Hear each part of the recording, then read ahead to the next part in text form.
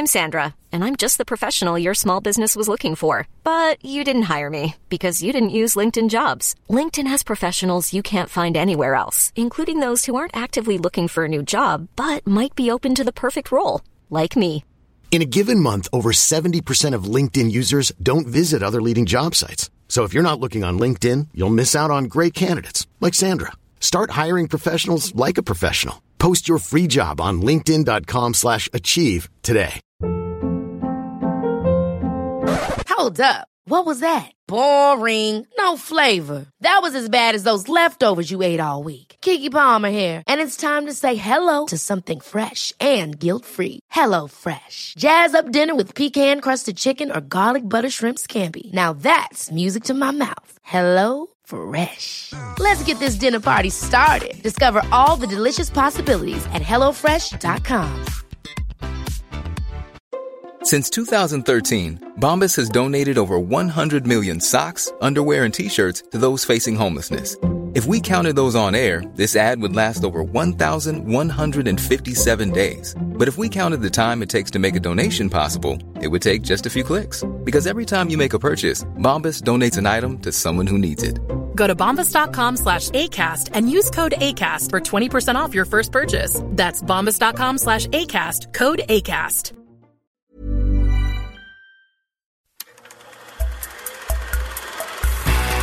Podcast like it. Just podcast like it. Podcast like it's 1999. Podcast like it. You want a podcast like it? Podcast like it's 1999. Podcast like it. Just podcast like it. Podcast like it's 1999. Podcast like it. You want a podcast like it? 1999. Hello and welcome to Podcast Like It's 1999, the podcast where we talk about the TV of 1999 from Aunt Kathy's Gremlin here in 2019. I'm one of your hosts, Kenny Neibart. And I'm Phyllis Go. And with us to discuss one of the finer episodes of Standout episode. Standout so much that NBC didn't even air it. Episode of Freaks and Geeks is Ashley Lyle, one of our favorite guests. Thank you for returning, Ashley. Yay, I'm back. This is three. Right? This is three. This is three. Three Timers Club. I'm gunning for Mel. Yeah, no, I mean that's you'll get there. Is Mel at 4? Mel's at 4. Yeah. Yes. Emily Vanderwerf is that's the gold ring. Yeah, but she's in a class of her own. Little bit.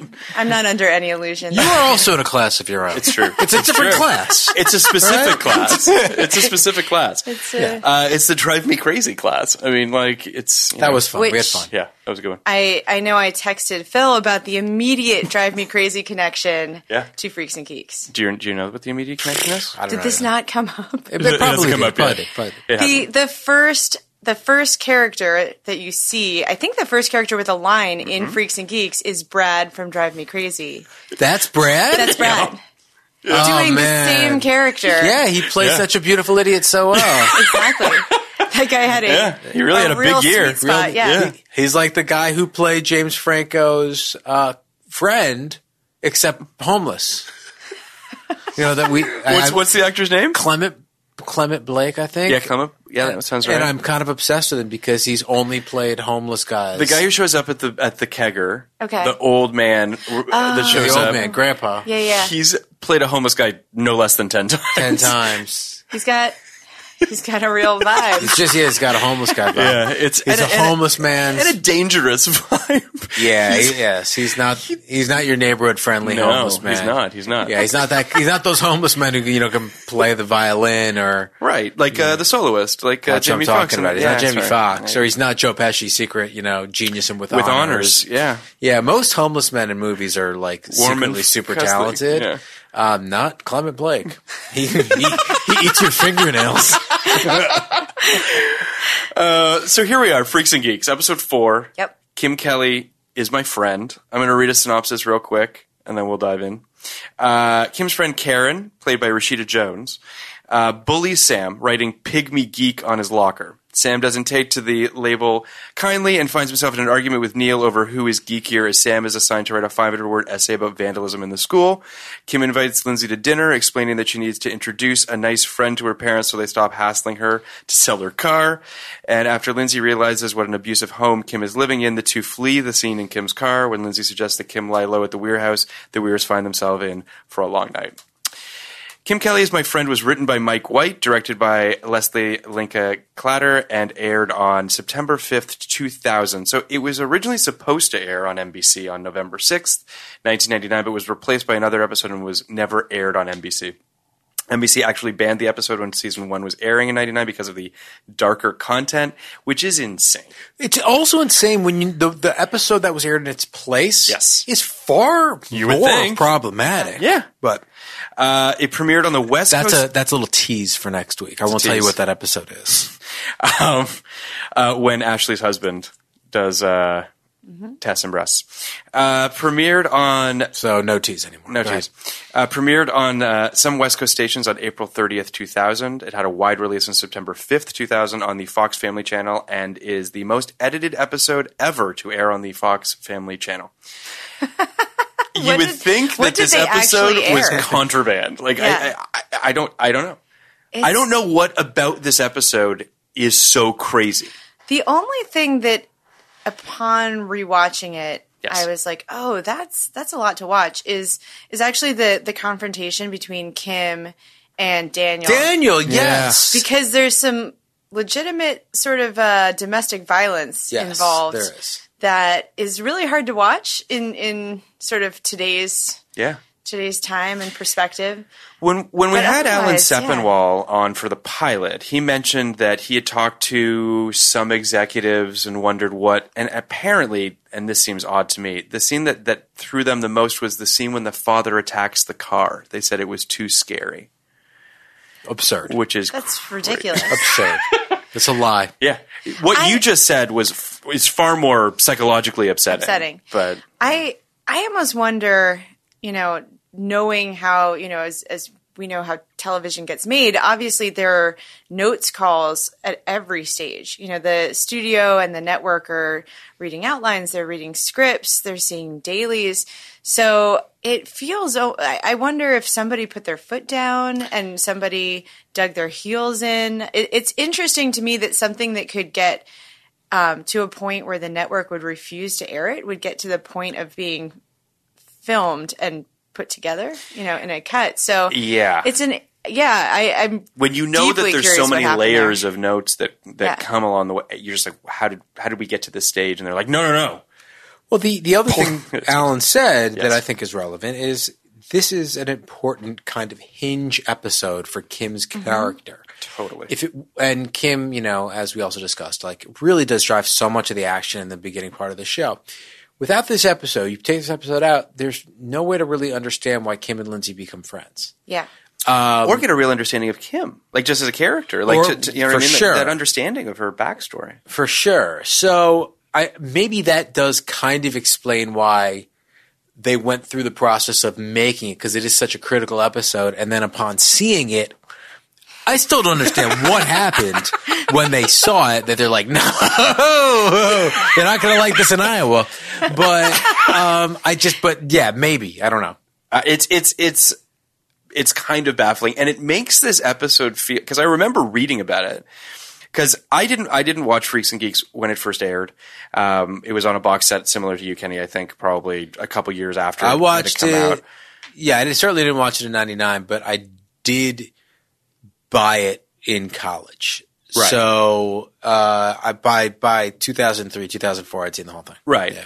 And I remember the rumors around this episode. I remember reading the either online or in the pamphlets in the box set, that this was, it felt dangerous. This episode that was banned. Whenever anything's banned, you're just like, oh my God. And then I'm just like, yeah, what? Then it's To Kill a Mockingbird. It's like, come on, guys. It's crazy. Catching the Rye.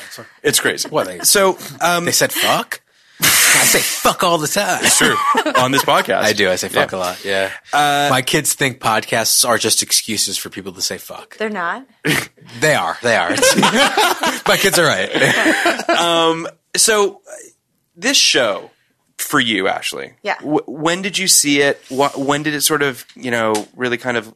I was similar to you guys. I think in so many ways. In almost all ways. But specifically with regards to Freaks and Geeks, I definitely bought the box set. I did not watch it on television. I did not watch it in 99. And I think it was around the same time, probably around 2003, 2004. So something must have happened at that point to make us all aware of it in a way that I don't. mean, the cast, right, become movie stars in a way. Not by then, though. Like, no? Well, 40-Year-Old Virgin wasn't until a few years after that. Fair enough. And before 40-Year-Old Virgin, Apatow wasn't really a thing. Apatow wasn't a thing. Rogan wasn't a thing. Siegel wasn't a thing. Yeah. So, for me at least, I read every issue of Entertainment Weekly. Mm-hmm. Entertainment Weekly never shut up about this show.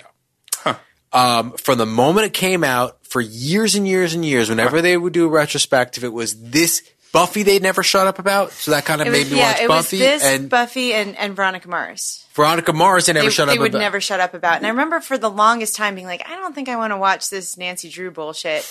I mean, go figure. It's one of my favorite shows of all time. But it took a while for me to sort of. I think there were a few shows that were these critical darlings that eventually. And I love that they would bang the drum for these shows in a time when before Twitter or whatever, when people weren't talking. I'd also include Gilmore Girls on that list for that. Yeah. Mm-hmm. So that is a weird thing that you and I both share. Is I wouldn't say like I was super versed in the WB shows, but when Entertainment Weekly, which really did kind of lead me along by the nose, banging the drum for these shows.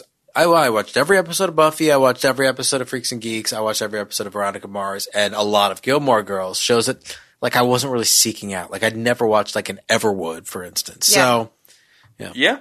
So, what do you think it is about the show that stuck with you, or why you sort of? I mean, because it's to buy a box set, and to watch the whole thing, I mean, I think it might be the most realistic depiction of high school that I've seen. I think it's a toss-up between this and My So-Called Life.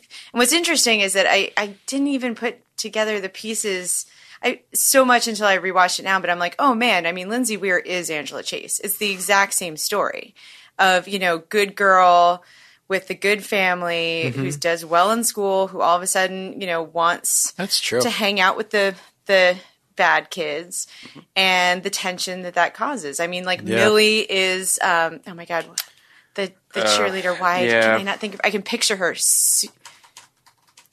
I'm looking it up. Yeah, she has a real fast, bro. Polish last name. What? Thanks, man, bro. I can picture her, but are you talking about her friend? Her friend. AJ? No. No. Oh, so there's Rayanne. Rayanne is the new friend. Rayanne's like a freak. Yeah, Rayanne is the Kim Kelly, essentially. Yeah, sort of. she's like all Different of them, version. kind of. Right. And then like Patty? Nope. Patty's her mom. Sharon. There, okay. Sharon. I wanted to say Sue, but what's really embarrassing Sharon is I can't Millie, think of Jared Leto's character's name. It's like oh my God, Jordan Catalano. Okay, I wish you all could have seen. I know. One of my favorite possessions is on my purse, sitting right next to me, and it's a pin on my purse that says Jordan Catalano can't read this pin. So Jordan, what's so incredible to me, the most Ashley thing that's ever is they both lusted after these future Oscar nominees, one of whom won an Oscar.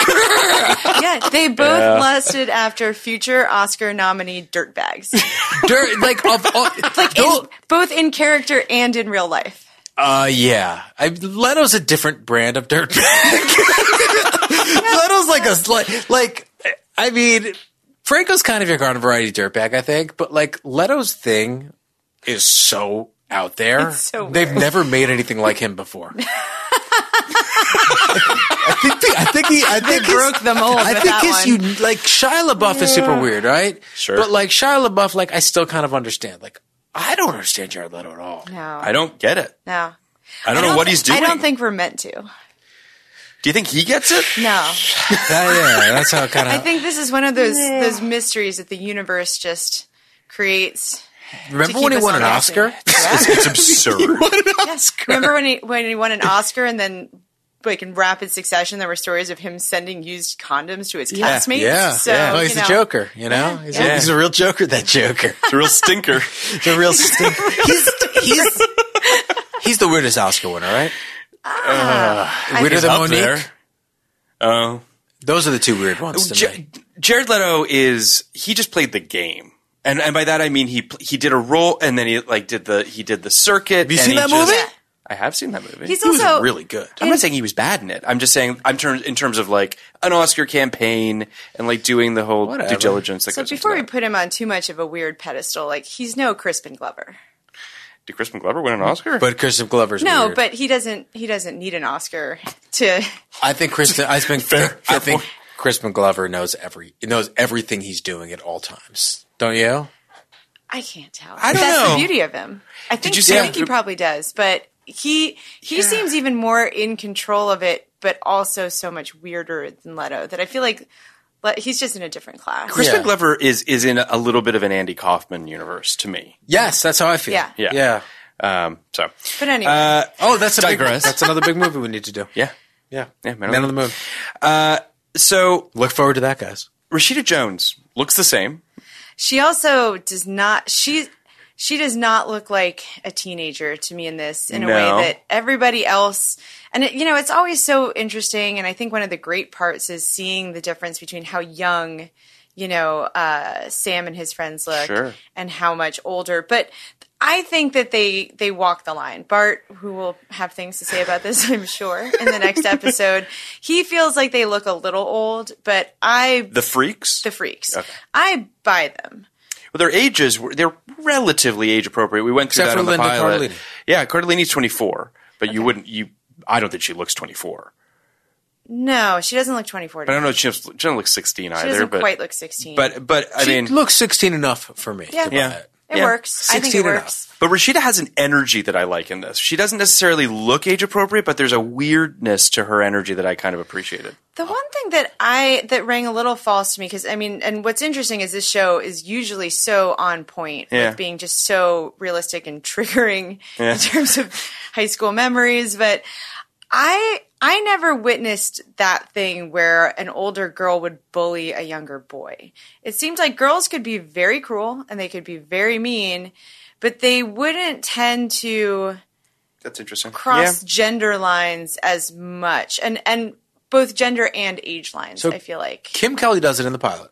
she Is does. It is the pilot, right? When she Yes. with Sam, when she's like, "Do you want to kiss me?" So Kim does it in the pilot. I know. I'm going to disagree with you in that there was a girl in my school who's a year older than me. Now there weren't really bullies, to be honest. Like there weren't, as far as I can tell, there weren't like push people in their locker bullies in my high school. I don't remember that thing. Yeah. But there was a tougher older girl who, like, if you came to the party She would- and you weren't friends with her, she'd kind of push you around. Really? I guess in a weird Not way, physically, but kind I of get like, that. yeah. Yeah, she would kind of she'd give you enforce. shit. She was a bit of an enforcer. Yeah. Okay. Yeah. I feel like what's interesting is that I buy the moment with Kim early, where she fucks with him with the whole "Do you want to kiss me?" thing, but the escalating Rashida Jones Karen thing with the locker, that just. I get the storyline and I get what they're doing. It's the less but- interesting part of the episode. Yeah, it's weird that in the synopsis they lead with that storyline because I'm like, that is a B story for sure. Yeah. So Bearing the lead. the other thing about Rashida for me in this episode is maybe it's because, I've seen her in so many other things playing a different type of character. She's not mean. She even when she's being nice, she seemed, even being mean in this, she still seems so I agree with nice. that. She's Ann Perkins. She Yeah. seems Hard so. to see her not as Ann Perkins. It is, Ann Perkins, but also Any of the other characters. Yeah, that what were- was it? Character in Karen The was on Office. The Office. Yeah. Her Yeah. character's name was Karen. So those characters, or other characters she's played, where she's just reads so sweet to me, and I remember this I get that. I remember because I also think she's really gorgeous. So I remember even before I knew her being like that.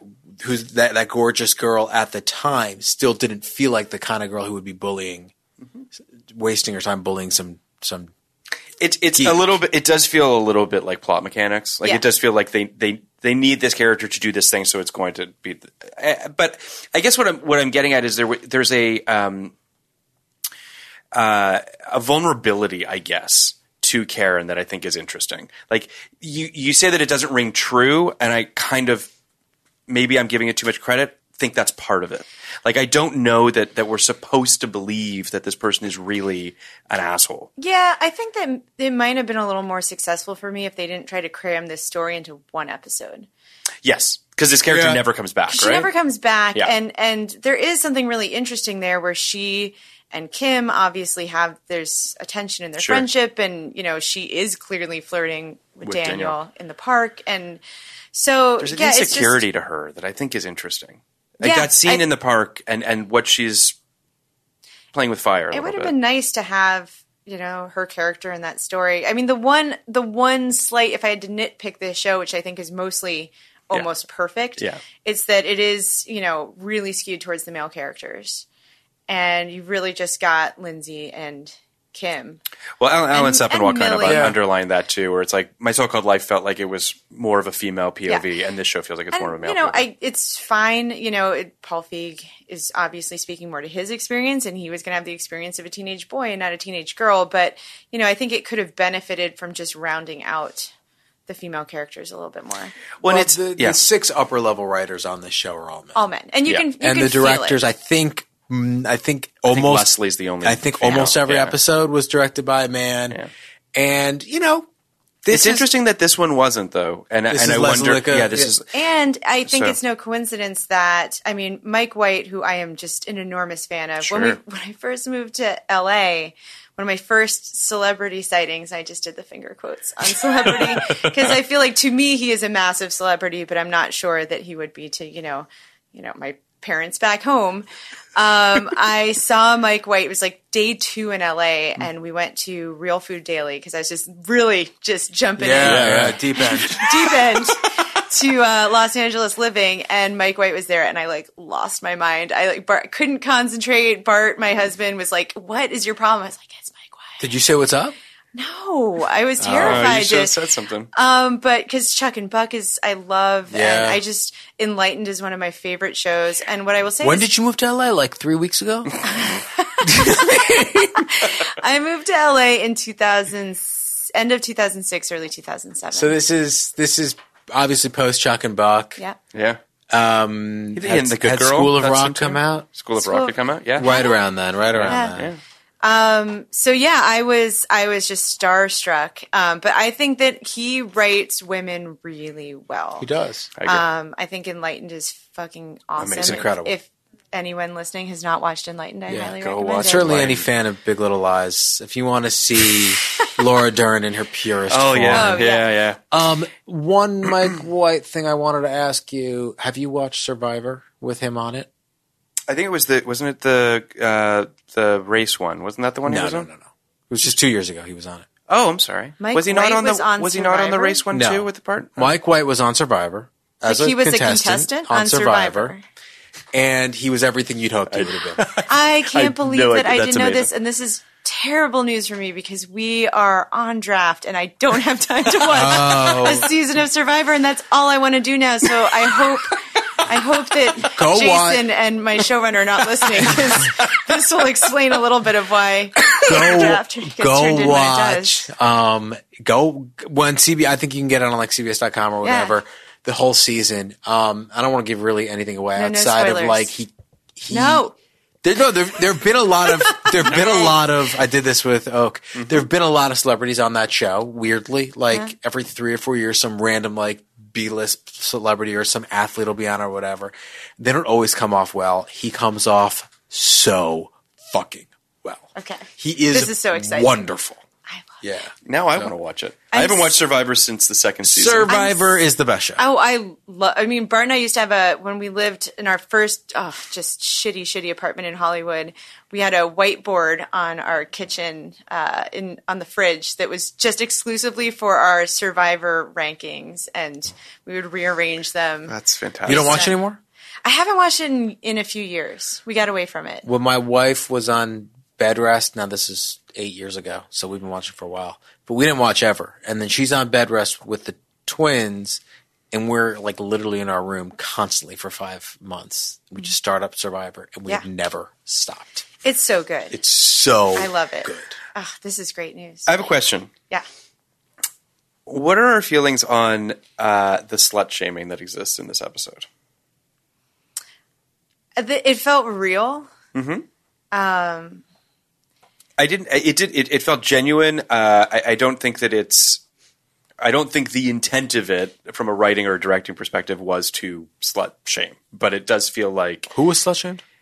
Kim slut shames Rashida pretty heavily after the whole sort of situation. I mean, but it felt And then more, they write slut on her locker at the end. She writes slut on her locker. But I mean, that felt to me less like, when I think slut shaming, I think of, society or, teenage boys, calling a girl a slut, Right. double standard. I think in this case, yes, technically it's slut shaming, but it feels so much more sort of punitive. Sure. Then I think, because Kim obviously She's more hurt than anything else. she's more hurt than Yeah. anything else. I think that it's you tried to steal my boyfriend, you fucking slut, as Yeah. opposed to you're a slut because you do certain things with boys. Right. All right, I had forgotten this, but I'm still going to make comments. Classic. Yeah, totally. the everything Ashley said, I agree with. Basically, when it's inside the context of a narrative, what matters is who's saying it and where the show comes down on it. We don't take anything Kim says as the word of the writers. So that's one thing. Sure. However, this is supposed to be the episode where we start to empathize with Kim a little bit. And that is the final word here, it sounds like, based on your recollection of this episode, which I watched, don't remember. So there's that. So there's also that like the final kind of period on the end of the sentence is you're a slut and I win. Furthermore, this was 1999. Yeah. And again, 6 white guys sitting in a room might not have been up on how hurtful that could be. Sure. So I'm not trying I wasn't to be condemning hurtful it. too. I mean, I think what's interesting is that it certainly doesn't go so far as to like condemn slut shaming, but I think it's being presented as a unpleasant thing. Right. Yeah, no, It's not condoning the behavior by any means. Yeah. that's what I'm pushing up against a little bit. Okay. That's if the final word from a triumphant character that you're supposed to sympathize with is you're a slut, therefore I win, then it does feel a little bit like the show is condoning it. I'm saying so. I'm more saying take it with a grain of salt because at the time that this was written, I don't think that a lot of men really understood that was more than just an insult. That actually was kind of wrong-headed on its face. So you know what I mean? Like, I think I know what you mean. Yeah, what I'm trying to say is basically, calling someone a slut is not bad because it's a mean thing to say. It's bad because there's nothing wrong with being sexually free and experience your sexuality however you want. And I don't think that they understood that at the time. That's quite possible. So this kind of dovetails into the conversation that the freaks have in the cafeteria where they're sort of alluding to Karen's sexual escapades. Sexcapades, as one could say. As one should have said, obviously. It sort of highlighted kind of how grimy these kids can be sometimes. Like there's this sort of, and I've mentioned this on previous episodes, but like these kids just look so dirty. I want to give them all a shower. Like their hair just looks like they haven't had a bath. Like it's just, what? You could make, I don't want to give kids a shower. you know what I mean. Maybe my kids, Phil. I know what you mean. Jesus Christ. Want to pay for their shower. But they just look like they just look gross. Which is, I mean, teenagers are gross. That's, I think, one of the more realistic parts of this show. Sure. In fact, they should be grosser if they really wanted to go for verisimilitude. It's also it's a little bit of a period thing too. Like I feel like kids in the 80s, teenagers in the 80s just all looked kind of burnout and gross. It makes me think of, and this is sort of specific but strange reference, but do you remember in Boogie Nights when we turn over to the 80s and Philip Baker Hall shows up with all those like 80s porn stars and they all look just gross. Like they're all boys, girls. Yeah. It's gross. So it's just, there's Johnny Wad. Yeah, Johnny. Is that his name? Yeah, his name's Johnny Wad. That movie. But like, there's just something about the period almost more so than these specific kids. Like everyone just looked gross back then, I thought. Either that or they were wearing like neon and they looked like pop stars. It wasn't Johnny Wad. That's actually John. That's the character John Holmes played in actual porn films. I can't wait till we can really get into porn in the next episode. What? Oh, the next episode of this show. Yes, of course. I'm going to find out what his name was. It wasn't Johnny. Okay, so we're in the cafeteria. One of my favorite bits in the cafeteria sequence is Lindsay sitting at the table next to those other kids. Oh, yeah. There's like a heavyset kid and a girl with a massive headgear. And then Nick comes and sits down across from her, and they're just like not even acknowledging that there's two other humans at this table. They're so peripheral that just it feels like it's just so that time where like some kids just didn't exist to you and you're just in your own shit. I just loved it. I will admit, when I watched that scene last night, I did think of you and your... Yeah, I had to wear headgear. Yeah. You've been in life? Amazing. I wish everyone could just have seen. I had a big curly afro and headgear I had to wear over it to sleep. To junior high. No, to school. To school. It was a dark time in junior high. I'm not embarrassed. I'm upset for you. You're my friend. I can't believe you had to go through that. Yeah. It was only for about a month. Whatever, dude. Scars. They're hard. They're still there. He also has a really good story, but I feel like that's No, please. Oh, I mean, I'm not. Which story are you referring to? Johnny Doe, not Johnny Wad. Okay, cool. Referring to it was something to do with you being called to the principal's office. Oh, that was yes. I can tell this story. I'm fine with this, and this actually feels very akin to a Freaks and Geeks. This is a Freaks and Geeks story. This is a Freaks and Geeks story, so this makes sense. Apropos. So I had a panic attack in junior high. What a shock! Shocking. And I can't believe you only had one. Well, this was the first, and and so my hands started to go numb because I was hyperventilating. Sure. And I was convinced I was having a stroke, so I ran to the principal's office. And As one does. And I was like, I'm dying. Someone needs to call 911 or whatever. And she looked at me. She's like, okay, you're fine, but like sit down over there.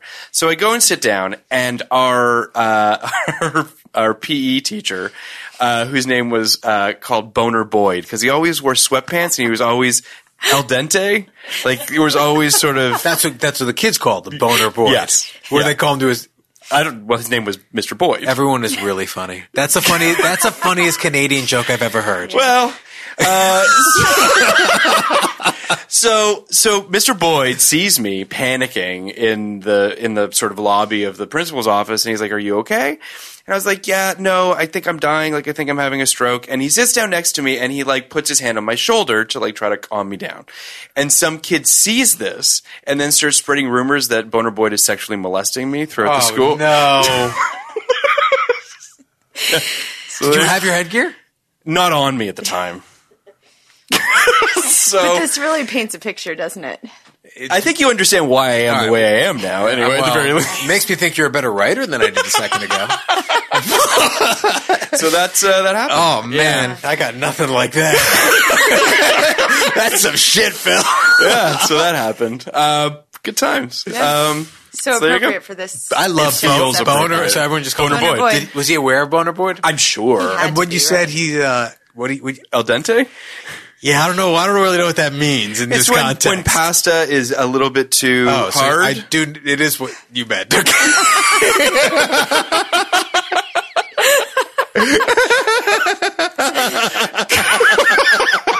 I was praying that you. I was hoping you were using the wrong term. Nope. That's why they called him Boner Boyd. It was a little too hard. Yeah, and everyone was just like, and he's wearing sweatpants, which just accentuates it. You just had a big dick, obviously. Whatever. A little too hard. This guy should have been fired. This poor man was just trying to provide some emotional comfort. Yeah, to a panicking. But that's so that happened. Shit. Is this the episode with or next episode is with Tom Wilson when he boner boids him? Yeah. Yeah. Okay. Yeah. Which actually made me think of that as I was watching it. Oh, so God. So there you go. So there you go. I'm fucking done. Anyway, so Sam's forced to write about vandalism, which feels so high school for someone to be like, write a 500-word essay on why vandalism is bad. To me, that feels a little more middle school. There are a few things in this show that I think they're conflating middle school stories and high school stories a little bit, but I'm fine with it because the fact is, I mean, it also, especially for me, because my middle school went up to 9th grade. So 9th grade was still middle school. And oh man, my brother and his friends just were Sam Weir and his I felt a lot of Sam Weir. I mean, first of all, I looked, as I sent a picture to you, Kenny, of what I looked a lot like Sam Weir. I had like big curly hair and I was small for my age. But you were cute. Oh, thanks. I mean that in a nice way. I don't think that Sam Weir's unattractive. No, I mean, he's cute too. I love. But he has this ridiculous teeth. He does have ridiculous. That's why teeth. you got your teeth fixed. It's true. I love in this show how Cindy, does like him. Yes. I think that's also realistic. There wasn't, there's a lot more gray area in high school, and I think that the show really nails that. I totally agree with that. think a kid like Sam. Planning for your next trip? Elevate your travel style with Quince. Quince has all the jet-setting essentials you'll want for your next getaway, like European linen, premium luggage options, buttery soft Italian leather bags, and so much more. And it's all priced at 50 to 80% less than similar brands. Plus, Quince only works with factories that use safe and ethical manufacturing practices. Pack your bags with high-quality essentials you'll be wearing for vacations to come with Quince. Go to quince.com/trip for free shipping and 365-day returns. I'm Sandra, and I'm just the professional your small business was looking for. But you didn't hire me because you didn't use LinkedIn Jobs. LinkedIn has professionals you can't find anywhere else, including those who aren't actively looking for a new job, but might be open to the perfect role, like me. In a given month, over 70% of LinkedIn users don't visit other leading job sites. So if you're not looking on LinkedIn, you'll miss out on great candidates like Sandra. Start hiring professionals like a professional. Post your free job on linkedin.com/achieve today. Would have been a viable partner for a girl like Cindy. Future Republican, Cindy. Future Republican. Whereas Neil and Bill, never in a million years. So, yeah, even though he rolls with Neil and Bill, I think there is something to him that, there's potential there. Yeah, I think part of it is that, and like John Francis Daly grows up to be a good-looking man. Yeah. So she saw it. She should have had him sign like a 12-year contract.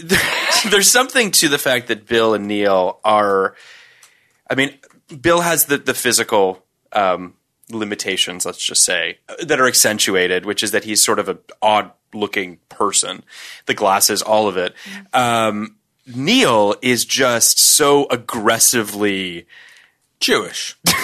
I was going to say Neil, but you know what I mean? Like the Shatner impressions and the whatever and all of it. But that kid also, that kid existed. Oh, 100%. I just mean that's why he wouldn't be appealing to because you're just like, I don't know what to do with this. Whereas Sam's just like, he's a nice kid. He's just kind of nerdy. Looking at grown-up John Francis Daly pictures, it was like we haven't really talked about John Francis Daly at all because like everyone else's career has been kind of a straight line, right? Mm-hmm. Seth Rogen is basically still Seth Rogen. Jason Segel's basically still Jason Segel. Like they're basically just grown-up versions of these people. Linda Cardellini and Judd Apatow, Paul Feig, Mike White. All of them are basically just the grown-up versions of the people. Which they wrote to, I'm assuming. Right? Of course. Yeah. John Francis Daly is a little random kid who had never acted before. Never. 14. Right? 14-year-old random kid who then goes on to disappear. Period. For 10, 15 years, reemerges as like the biggest fucking comedy screenwriter in. Well, he's on Bones, right? Was he on Bones for a while? Maybe as an actor, he was on Bones, but he was adult. So I believe he wrote Horrible Bosses. He did, yeah. And then he directs as well. And now they did Game Night. Game Night's great. And Game Night was awesome. Game Night's great. No, he's good. He's really good. I'm not trying to say he's like he's like good. He's but he's probably the number one go-to. Him and his partner Jonathan Goldstein are probably the number one go-to comedy rewrite guys in town. I have to assume that he had good parents. Is maybe my guess. In terms of the gap. Keeping him away. Insisting that he, go to college and learn to read. Yeah. Which Jordan Catalano's parents did not insist upon. Also, I mean, there's a difference between, he was 14. I think Jason was, Jason was 19. 19? Because I know that he... Hold on, I have this at the ready. The movies these people have made. Like the movie, look at he was 19. Look at this. This is insane. Between Franco, Siegel, Rogan, and John Francis Daly, the movies they've been on the other side of the camera on, and Rashida Jones, for that matter, it's nuts. Yeah. Well, and then, I mean, obviously on the in front of the camera as well. When you look at like Martin Starr's career, obviously with Silicon Valley, Cardellini. I mean, it's crazy. Casting director was a fucking genius. A genius. Well, she's the biggest. She's the biggest casting director. I know. Yeah. It's amazing stuff. It's crazy to think of how green they were as actors. And again, it's a testament to the writers to be able to see the strengths, to see who they were, to read them as people, and then to write to them in that way is just so important. Right. It's amazing stuff. Well, I know it's interesting because Jason has said that Apatow would, very early on, he said something. I will probably be massacring this anecdote because it was said over dinner and I had some wine, but. But he basically said that Apatow was like, I don't know if any of you guys are good enough to really make it as actors, so I'm going to teach you to write. And so he would have them write. Apparently they were doing like rewrites on stuff.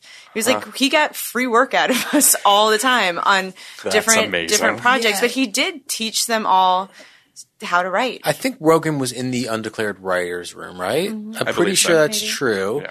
And, yeah, but they're all also like clearly really, really smart, ambitious people. Yeah. Who understand their lane, like understand what they're bringing to the table, like understand what people like about them. Like that understanding is paramount, right? Like to be able to sort of say like, I get what America digs about me and to deconstruct that in various ways, I think is interesting. Well, very specific actors too. So one of the things that I love in this episode is Lindsay's how skeptical she is of Kim wanting to be her friend. Mm-hmm. Like she just doesn't buy it and doesn't understand it, and it plays into the next episode as well. The manipulation of Lindsay, how each of the freaks see her and how she fits into their plans, I think is really interesting, and that she's justified in her skepticism is pretty amazing stuff. They also never really completely cover how she gets in with this group, because it feels like Daniel is the one who's the point of entry and says like, this is my friend.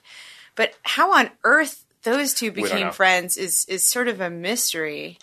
Well, was it you said that originally Fee didn't want, like she was already part of the crew. I believe I read in the original pilot she was in the crew. And then NBC said, we don't really buy it or something. We have to show her entering the group. So I think they did a little lip service to that. And yeah, there was Daniel who brought her into the group. Mm-hmm. And it is kind of left out, I think intentionally, like what that was. But to me, it just seems like someone who spent a summer thinking long and hard about who she wants to be and decided to go back to school with her dad's army jacket, which is a decision that they shine a light on. It's the Angela Chase red hair. Yeah. Exactly. This year I'm going to be this person. Yeah. And it took. Yeah. And every once in a while it takes for, that would happen every year. Someone would come back from the summer and just kind of successfully switch groups.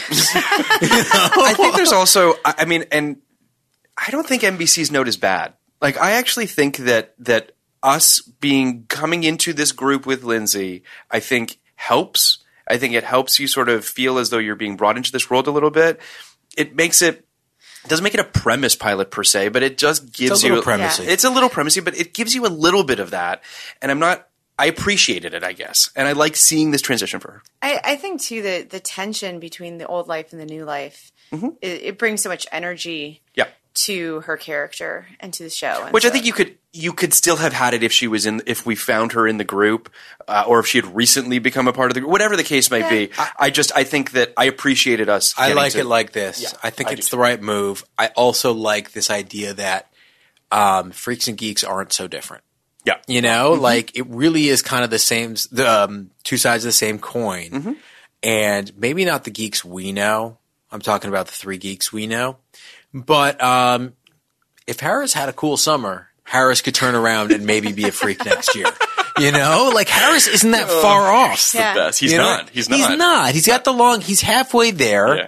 Little confidence. And if he, gets a good weed hookup, like he can hang out with the freaks next year. So Yeah. He's got a girlfriend. Yeah. got Right? a girlfriend. Yeah. I can't remember her name, but their relationship's amazing. Harris is the dopest. Harris is the best. So Kim's car is amazing. This gremlin that is amazing. It's still running. I love her unloading all of her family stuff on Lindsay on the drive to the house. Lindsay doesn't know why she's telling her this stuff. Yeah. And then dumps on the walk to the house all of this shit that she needs to keep, all these balls she has to keep in the air. Ann Dowd looking like a different person as the mom. The actress. No, I know. Who did you? I remember seeing her on Ann the credits. Holy shit! Yeah, She was Kim Kelly's mom. I did not pick up on that even a tiny bit. Yeah. Holy shit. Yeah. Holy shit! It's crazy. That is crazy. I have to say the scene at Kim Kelly's house is probably my least favorite part of this episode. It's the most kind of plays it's a little dialed up broad. too. Yeah, it's dialed up too much. And which for a show that delicately finds that balance of everybody being just heightened enough. Yeah. Wow. Yeah. She is really good in it, though. She's great. She's great. like, She's very great. It's specific, not her too. fault, Yeah. I don't think. It's Although the combo of her and the dad. the stepfather's not great. No, he's not. He's not a great actor. He's not and great. It's a little cliched. I think he's a little too handsome. Does Mike White ever show up again? I can't remember. Or is I he don't think just so. I don't he think just he's Just just this one couch surfing. he's just Chip sleeping on the couch. Be quiet or you're gonna wake Chip. I wish he didn't have Brain a line. damage. I know. He has a line, and I wish he didn't have any line. Yeah. Yeah. I agree with that. It just would have been kind of a sillier joke. I love Bill when they're talking about Karen saying, I think she's a sex fiend. Girls don't get horny. See, that's true. Yeah, I mean, That's just a fact. Yeah. Okay. guys, I could tell you from That says experience that's so true. So Let's much more unpack about you. Oh, I know it does. I do love Kim saying Daniel is sexier than Rod Stewart, Yeah. which I had no idea was a bar that Rod Stewart. It's funny because I do sometimes forget that it's 80s. Yeah. Even though they make it very clear with all the, the set deck and the costumes and all that, but I lose sight of it and then they'll make a Rod Stewart reference and I'm like, oh, right. It's yeah, okay. literally impossible to believe that Ron Stewart was ever the bar for sexiness. Yeah. It's nuts. Literally impossible. Yeah. Chuck Klosterman just gave an interview to, I think it was New York Times Magazine or something like that. You know Chuck Klosterman? Yeah. Where they asked him, what book should you not read until you're 40? And he said the autobiography of Rod Stewart. That's great. So when I turn 40, Yeah, there you go. I'm going to crack that one open. It's funny too, because with Karen, she's trying and posturing to be a badass while rocking a Journey t-shirt. That wasn't. Journey was probably bad. They're bad? Bad hardcore? In Billy In the Madison, 80s? When he has to go to college and be cool, or maybe with some other cool guy, he rocks that REO Speedwagon shirt. Yeah. Those were the cool I bands. think they maybe were. I I think Journey was cool. There was no indie rock. No, I know, but There was Led no Zeppelin, you're KCRW. I think it was as Nick references earlier, it's disco is sort of Yes. yeah, that's fair. Yeah. We did a deep dive into Nick with David in a previous episode, but I just David's extrapolation of that character made me love him that much more. Yeah, That's Do you know what I mean? I love him more than I did too. He really kind of. I really love the actor who plays him. But I mean, there is a because Nick is we'll just say he's thin for the first couple episodes. They don't really do much of until Lindsay starts dating him reluctantly. Like, I just love that. And Alan said, you feel for him in the first few though, because it's so obvious. It's so obvious happening. how much he's into her. Yeah. But Alan Sepinwall had a great story about how I think Judd Apatow said that he just loved the idea of a relationship where one of the people really didn't want to be in it. And man. It's rough. It's rough, but it's great because you really get to see the building blocks of it. Even if we don't get a ton of Nick, what we do get of him really does speak to this sort of bravado performance sort of thing that he's putting on. It's so painful to watch. Yeah. We also talked a little bit about the credits, but Nick is one of my favorites in the credits too because of how perfect that laugh is, that high weird laugh that he gives at the beginning. It's just the best. Well, he's a smiler. Yeah, and there's a big like in pictures. There's a pretty.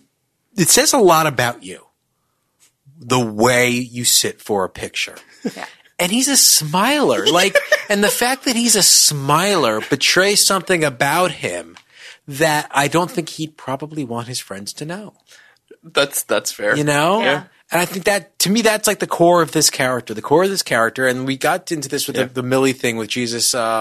What's the song? Jesus, what is it? Jesus is Jesus All Right? Jesus Kicks Ass, yeah. Jesus Kicks Ass. It's from. It's a real song. It's a real song. It's from. Hold Is on. it from a musical? I'm looking it up right now. Figure it out. But when he said Jesus rules the world, it really, there's this dichotomy, which is like he wants to have it both ways. He wants to be a freak and kind of make fun of the nerd. He also wants to, sing, which I actually think is kind of what it comes down to. Which is also and play the drums. Jason. I mean, he is just very musical. I think Jason, based on all the characters he's played and what I know about his work, you know him as a person. I don't. But he does seem like somebody who hangs with the cool kids and also has like the soul of a poet. I would say that that's accurate. He is a very sincere person and a very nice person. There's the great story about the vampire musical.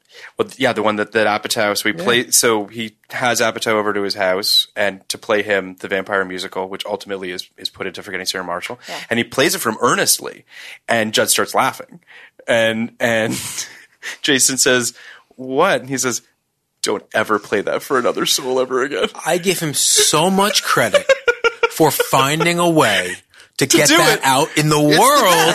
It's the best. And it's the best. I mean, I love that movie so much, but I think the vampire musical is what really sets that movie apart for me. It's the best. Like, that's when I fell in love with that character. Like, when he... It's also the moment when Mila's character falls in love with him. When he starts singing that, and she's laughing, and then she's just like, I love this guy. That takes a lot of confidence to know that would do it. And he has the soul of a weirdo. And I think it'll be interesting to see. I think that the reason I know him is because of the show I'm working on now, and it's the show he created. And what's the show? And I'm not just being a dick. What's the show? It's called Dispatches from Elsewhere. It will be coming out on AMC in, I think, February or March of next year. It's gonna be great. It's Jason, it's Sally Field, it's Richard E. Grant, and Andre Benjamin, and a new face named Eve Lindley. It's fucking great. I love it. It is something that I'm very proud to be working on, but it's a big swing and it's fucking weird. Cool. So I think is it original? It is loosely based. It's designed to be an anthology series, so each season would be different. But it's loosely based on a real life thing. There's a documentary on Netflix called The Institute, which is fine. It's not a great documentary, but the thing it's about is really interesting. And I loosely describe it as if the movie The Game with Michael Douglas was a very weird comedy. Cool. I love The Game. I do too. Kenny loves The Game. Love The Game. It's a great movie. Yeah. I mean, I think there is something very sort of vulnerable about Jason and about Nick, and it's just kind of all bound into this relationship with this girl. And then there's the whole, like, Forgetting Sarah Marshall being loosely based on the relationship with Linda Cardellini, which is amazing too. So there's just a lot baked into it. There's a lot going on. It's just good stuff. And you can't even like really articulate it. Like, it's all just a feeling that exists within all of this. It's really great. I remember when that movie got announced, Forgetting Sarah Marshall, and they announced that Kristen Bell would be playing Sarah Marshall. At this point, I was like fully inside of Veronica Mars. Yeah. And that spoke so well of him to me that he knew like this is the one. This is the train to get on. So it's good. It's it is. Oh God, that movie. It really holds up. It's great. It really does. I watched it on an airplane. I'd been wanting to rewatch it, but I was hesitant because of the opening and the fact bad that for a plane. So I was like, I'm going to watch this on an airplane so I don't have to see my friends / coworkers. Oh, you watched the airplane version? I watched the airplane version. And they didn't have the... They did not. I watched the airplane version of Horrible Bosses, and they did have penis in that. There was no penis, and I was delighted. But you've seen it already. What's the big deal? But, like, before I knew him. So don't want to see it again. Yeah, it's just like, I can't... That's my second favorite Kristen Bell performance. Not my second favorite penis. That's my second. I was going to say, what's your first favorite penis? Oh, Veronica Mars is my first favorite. Kristen Bell. My first favorite penis is, of course, the prosthetic in Boogie Nights. And then it's fair. It's my favorite Russell Brand by a billion trillion miles. Great too, He's so good. He's really great. Why didn't we get more of that? Yeah. The fuck? I don't know. I don't know what happened. I don't know. So I do want to say, because I feel like we're going to start running out of time, and we somehow turned the big Kim Kelly and Lindsay episode into talking about all the boys. Yes. No. I mean, a little bit. I mean, but again, that's 87 cents on a dollar. If we top that, we're good. So we can hope for. We get 88. That's progress. I just wanted to say that my favorite part of this episode is when Kim comes to Lindsay's house, because I was literally just Lindsay being kind of stuck between Kim and her parents. Yeah. And I just felt it so deeply because I was very Lindsay in high school. Like I got just in high school though. I guess forever. I don't know. Yeah. None of us really changed. Yeah. But no, I was the nerdy kid, who got good grades, but who wanted to, I started to branch out and I would go to see bands all the time. I was still kind of nerdy, but, I was starting to straddle that line. And I remember specifically in particular, there was one time, this must have been I think it was the summer after junior, before senior year. Okay. And my best friend, Allison, who Phil knows, and Kenny, have you met Past Allison? And future guest? Yeah. Past and future guest? Past? Allison Akel. Yeah. Allison Akel, Of course, yes. So she had gone to some sort of leadership camp. So keep this is the context. This is still firmly within this kind of group. I can't imagine Allison Akel wanting to be in a leadership. Sounds on brand. Yeah, it's almost as hard to picture as Phil in his headgear. So, God damn it. So she had gone to this leadership camp, and then we were home for this summer, and there was a party down in Toms River, New Jersey. And so we went to this party, and I drove, so I had a beer because I was terrified of, drunk driving and et cetera. But appropriately so. We were going to give her friend a ride home, and her friend proceeded to get fucking hammered. So male friend or female friend? Female friend. Okay. So this girl gets fucking just wasted at this party. So we get her in the car and immediately we're like, oh no, this is bad. So then we go back to the party and feed her bread because we thought that it would soak up the alcohol. Which just meant that then she proceeded to throw up bread for the next several hours. So we get to my house first because she lives, I don't even know where she lives. She decides that she can't go home because she'll get in trouble. So she won't tell us where she lives.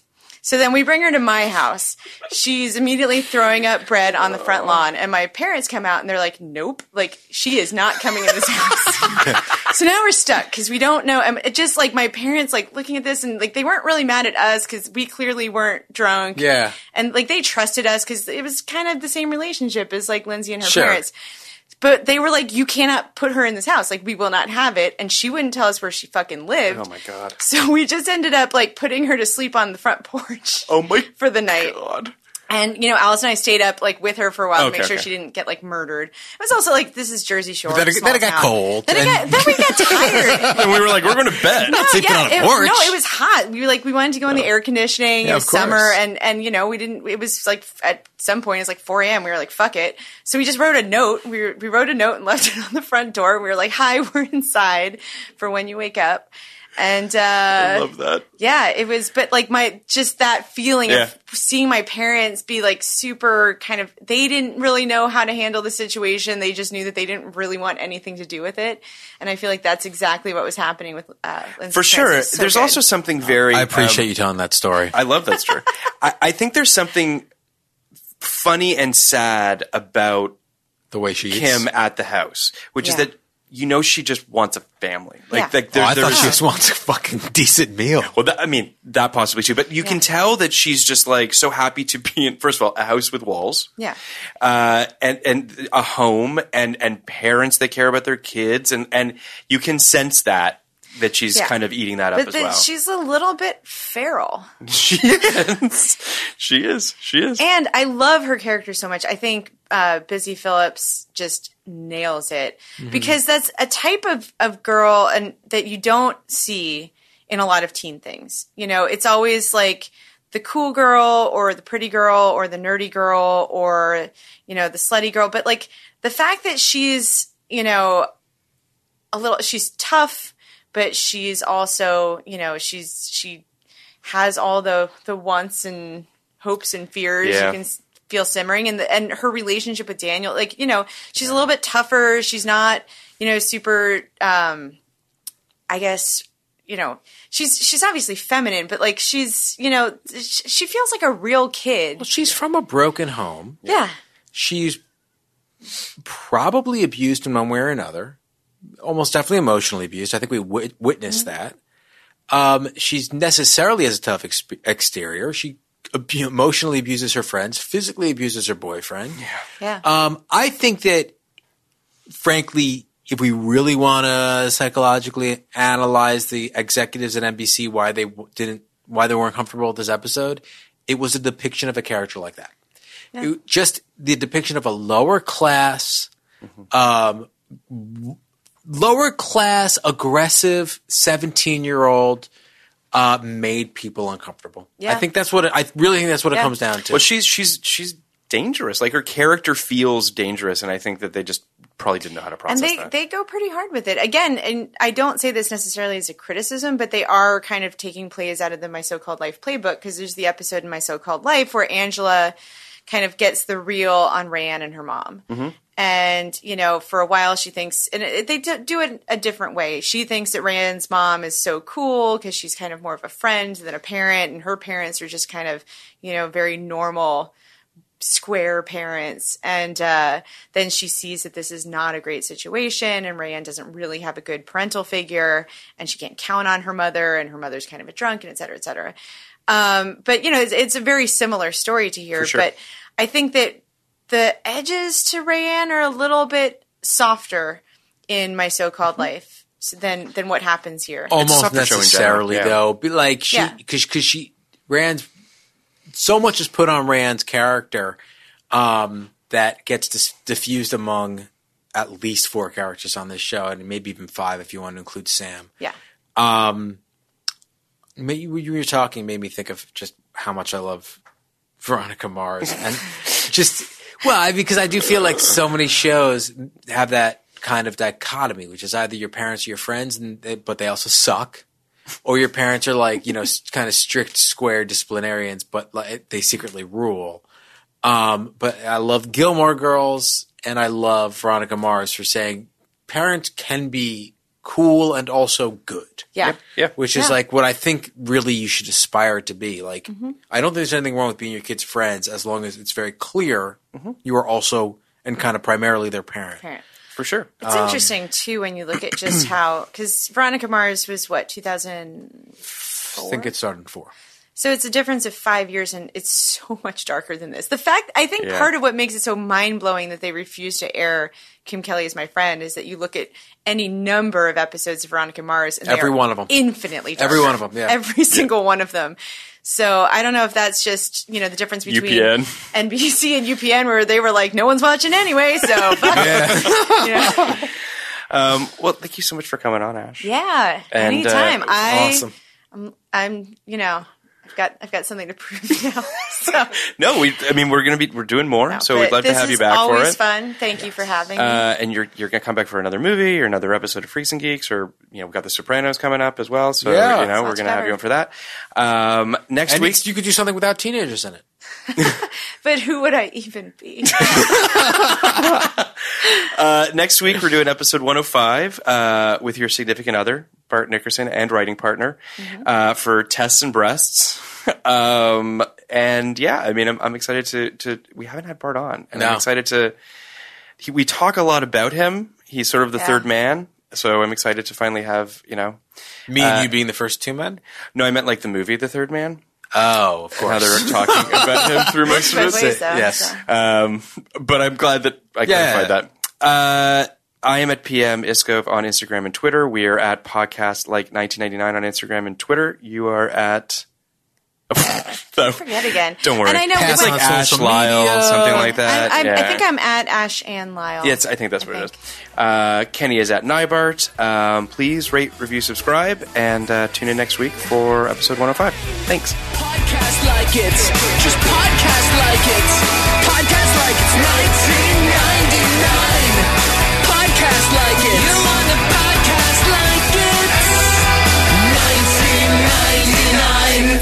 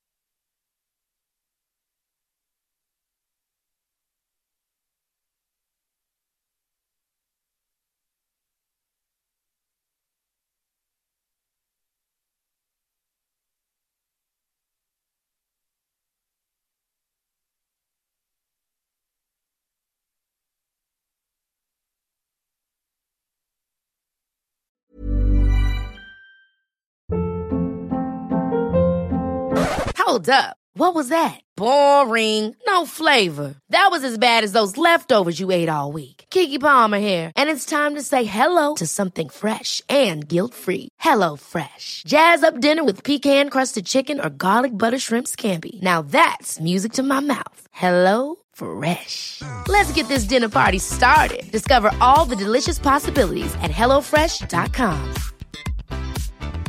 Planning for your next trip? Elevate your travel style with Quince. Quince has all the jet-setting essentials you'll want for your next getaway, like European linen, premium luggage options, buttery soft Italian leather bags, and so much more. And is all priced at 50 to 80% less than similar brands. Plus, Quince only works with factories that use safe and ethical manufacturing practices. Pack your bags with high-quality essentials you'll be wearing for vacations to come with Quince. Go to quince.com/pack for free shipping and 365-day returns.